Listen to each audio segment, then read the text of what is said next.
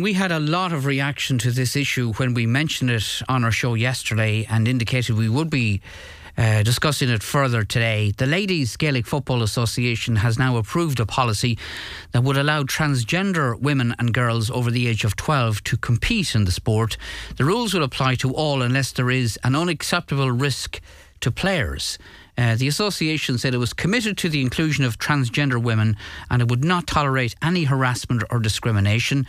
It reported that any transgender players who have transitioned or who are transitioning from male to female will have to apply to a new transgender application committee, and those under the age of 16 will need written confirmation from a medical practitioner that they have transitioned or are transitioning from male to female and intend to live their life as a female, while players over 16 will need confirmation from a medical practitioner or alternatively provide a gender recognition certificate. So are you in agreement with this policy or not? And lots of you had various opinions on this yesterday.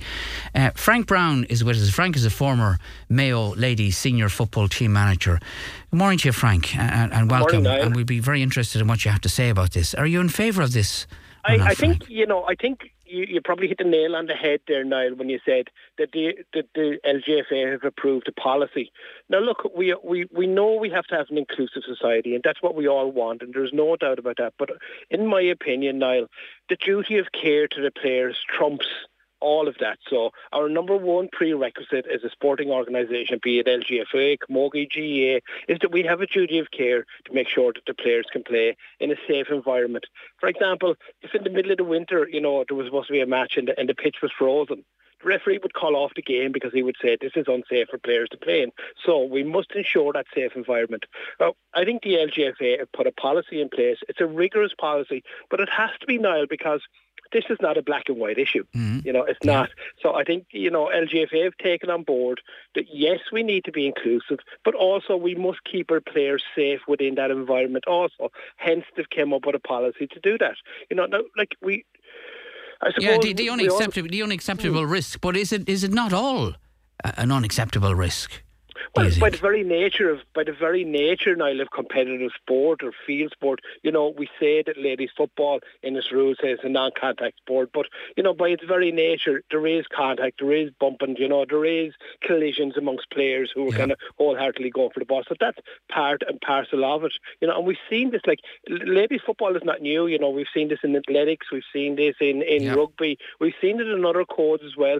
So I think I agree with the policy have been brought and a rigorous policy being brought in place, but also we need to keep players safe, and that's our number one prerequisite. And that's the key issue. And there's a lot of talk in the past 24 hours about testosterone levels during the game and so forth. I mean, it is a case where the safety concerns of female players absolutely have to be taken into account on a very practical level. A spade now. Yeah, absolutely. If we're going to call a spade, where we have a male who's now identifying as a female and all of that stuff, but the physical body of that male, we all know, I'm not. This is not rocket science, but the male body and the female body is different physically. I'm sure we know that, so we need to protect against the situation where we have a male who's identifying as a female who could possibly be 6'3" and 15 stone, colliding with a lady who is playing who is 5'3" and 8 stone.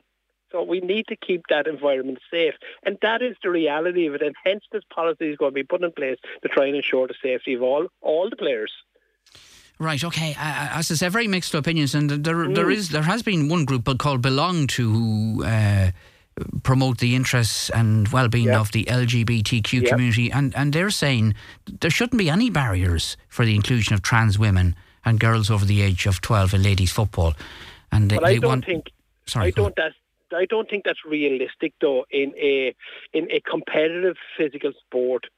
So, yes, by all means, we want to have an inclusive society, and we're moving towards that, and we're moving rapidly towards that, and that is how it should be. But yes, we must keep a player safe. The same way as, if a player during the course of a game is making other players unsafe by his or her actions, the referee will simply take out the red card and send them off to ensure the safety of the other players and the breach of the rules. I think all we're doing is an extension of that now. There was an interesting quote in one of the Sunday newspaper articles from Danielle Lockery. Now, Danielle Lockery is a Donegal GA player, plays with Buncrana, but she's also PRO of the Donegal County Board, and she told a Sunday newspaper that she's considering quitting the game over this policy because of a lack of consultation.